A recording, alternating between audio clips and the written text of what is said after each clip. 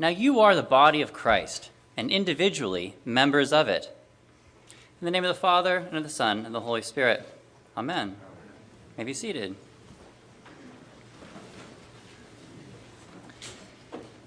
I'm sure you've probably seen the bumper sticker or t-shirt or meme that says, "Preach the gospel at all times, when necessary, use words." This saying has been attributed to St. Francis of Assisi, but it's highly unlikely that he actually ever said that, and he certainly didn't live it because he was preaching with words like all the time. I think the phrase also, unfortunately, serves to perpetuate what I think is a rather unhelpful dichotomy that pits explicit verbal proclamation of the gospel against implicit, tangible manifestations of the good news of salvation. I think too often in the church's history, it seemed as though one could only either stand on a street corner and tell passersby that Jesus saves, or stand on the street corner and pass out food to the poor and the hungry. But I think our readings this morning show us that this is a false dichotomy, and that explicit and implicit proclamations are necessary features of the Christian vocation to share the good news of Christ's salvation. So hence today we're continuing to think together about this Epiphany theme of evangelism, of telling the world that God has become incarnate in Jesus Christ for our salvation and to bring us into a deep relationship with God.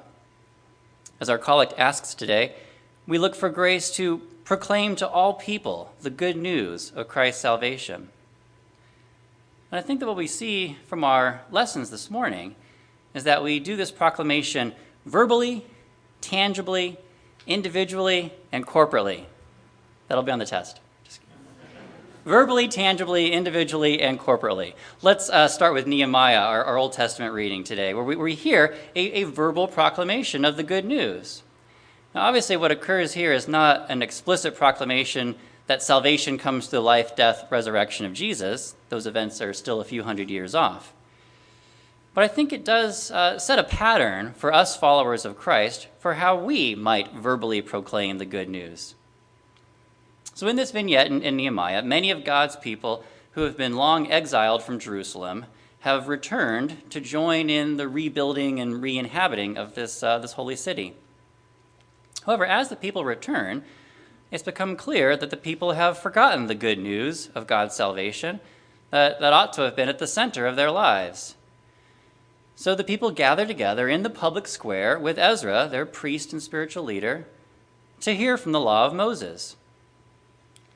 The law that God gave to Moses on Mount Sinai, which we read about in Exodus, was, I think, in fact, good news. Sometimes perhaps we contemporary Protestants have so absorbed the message from the 16th century that the law is ultimately insufficient that we end up thinking it wasn't good for anything. But I think that's not the case. The law was, for a time and for a people, the good news that the God of Abraham, Isaac, and Jacob wanted to have a deep relationship with the descendants of Abraham, Isaac, and Jacob. So the people of Israel weren't left adrift, not knowing how to interact with God, but God communicated clearly and directly to them how they might be able to have a relationship with him that would lead to their own individual and even community flourishing. So Ezra here explicitly proclaims the good news of God's salvation to the people by reading from the books of Moses himself. And then we hear later on in the story that others helped the people to understand the law while the people remain in their places. So they read from the book, from the law of God, with interpretation. They gave this sense so the people could understand the reading. That's Nehemiah 8, 7 through 8. So we can see three principles from this story for how we might verbally proclaim the good news of God's salvation. First, Ezra relies on the actual reading of Scripture. Like, literally, that's what they were doing all morning long, reading from God's Word. And I think, in a sense, there's like a trust that's being exemplified here as we let God do God's work. God has communicated directly to us humans through Scripture, God's written Word. I had a parishioner a number of years ago who did a lot of work with the Gideons, who put the Bibles in the hotel rooms. I used to think that was kind of odd. Like, are these Bibles some kind of like magical oracle that someone just like picks up and like zap, they get saved? Well, sometimes, yeah, that is kind of the case. I mean, maybe not really literally a magical oracle, but sometimes, led by the Holy Spirit, people have read these strategically placed Bibles, received it as a communication to themselves, and became followers of God. And these are the stories that my parishioner had. So perhaps the first principle for evangelism, then, is to put people in direct contact with the Word of God in Scripture. Secondly, however, we also ought to come alongside people to help them understand what they're hearing in Scripture. And this is what occurs later on in our story in Nehemiah. I'm also thinking here of the story in Acts 8 of Philip and the Ethiopian eunuch.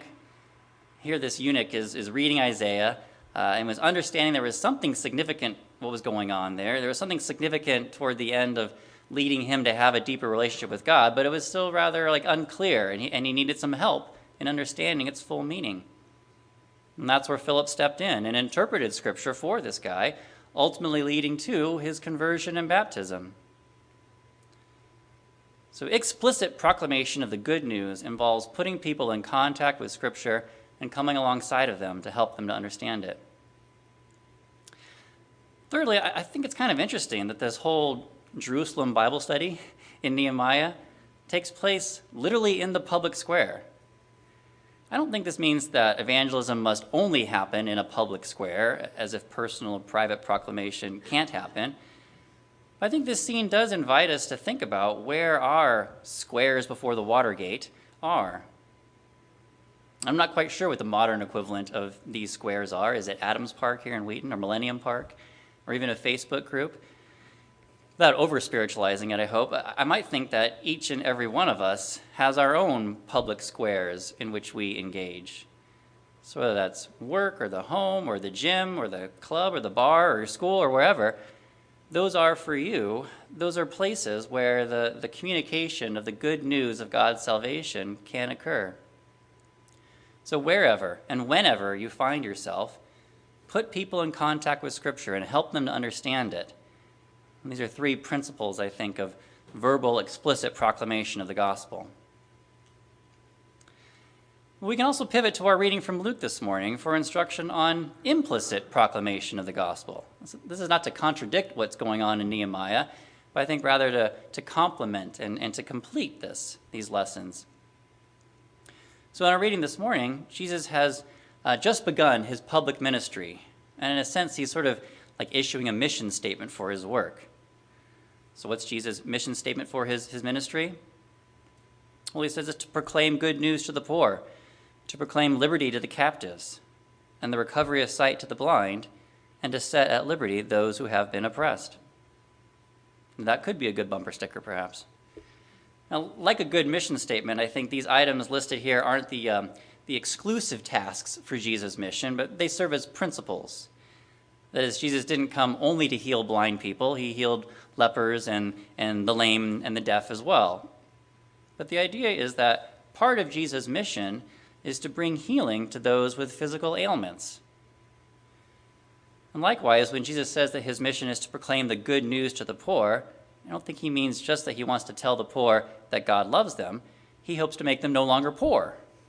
And clearly that's how the earliest Christians understood this mission, because they were pooling their resources in the book of Acts in order to ensure equity among the members of the church. So I think this passage then here in Luke 4 sanctions a perspective on the tangible, implicit proclamation of the gospel. If someone's hungry, giving them food proclaims the gospel. If someone's naked, giving them clothing proclaims the gospel. If someone's oppressed, giving them dignity and opportunity and a release from their oppression proclaims the gospel. For us then, whenever and wherever we join in these tangible acts, we join in the implicit proclamation of the good news of God's salvation. So we ask in our collect for grace to proclaim to all people the good news of salvation. I think we do this explicitly and verbally, and we also do this implicitly and tangibly. I think we all individually have this vocation. So we ask in the collect individually for grace for ourselves to live out this calling faithfully. But our reading from 1 Corinthians provides us a bit of a clue about how we maybe fulfill this vocation not just individually, but also together as a community, corporately, in fact. For Paul's body metaphor, as we heard, his body metaphor for the church shows us that every part of the body participates in the work of the other parts of the body in virtue of being members of that very same body.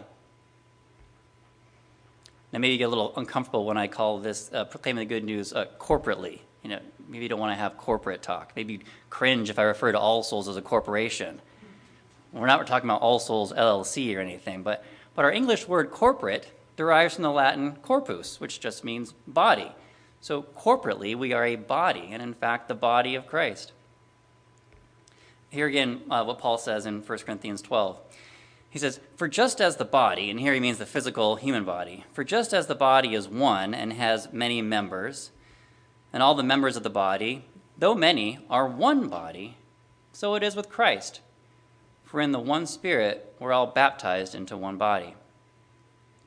So Paul has this rich image of individual Christians being like individual body parts. And then you can almost kind of like think about our own bodies, that the parts of our bodies are not like isolated from one another. They're not like doing their own thing. They all participate in the bodily actions that we are performing. So for instance, if I'm out shoveling my driveway, which I did about 4 hours ago, it's not like my hands and feet were doing that while my torso was back in bed, which is where it wanted to be. But each of my parts were contributing in their own way to this bodily activity. It might seem like when I'm shoveling my driveway, my ears are kind of just like along for the ride, but just in virtue of being parts of my body, even my ears were participating in this activity of shoveling my driveway. So I think we can probe this image of the church as the body a bit further, as the body of Christ, the corpus, the corporation of Christ that proclaims the good news verbally and tangibly. And can we even imagine that we all are joining together and participating in the activities of one another? Think about it this way. So we here at All Souls are a small segment of the body of Christ, but we're also a body in our own right, a subsidiary, corpus maybe. And we're all blessed in this parish to be in a part of a body that has individual members doing all kinds of wonderful verbal and tangible expressions of the gospel. What I'd like to think about is about how we all participate in one another's vocations by being members of the same body. I think, for instance, of how many Wheaton College faculty and staff we have here. I think that the proclamation of the good news occurs verbally and tangibly there and through there. Only a few of us souls are physically on campus or in a classroom, but in virtue of being one body, I think our whole parish participates in that gospel mission. Or we have some souls who work at Christianity Today. I think the good news is proclaimed through that institution. Well, since we're joined together as one body, we're all participating in the proclamation that occurs there. Well, there are countless other gospel works that you all participate in, and hence that we all participate in. It doesn't have to be a specific line item on the All Souls on Mission budget to count as a mission of All Souls.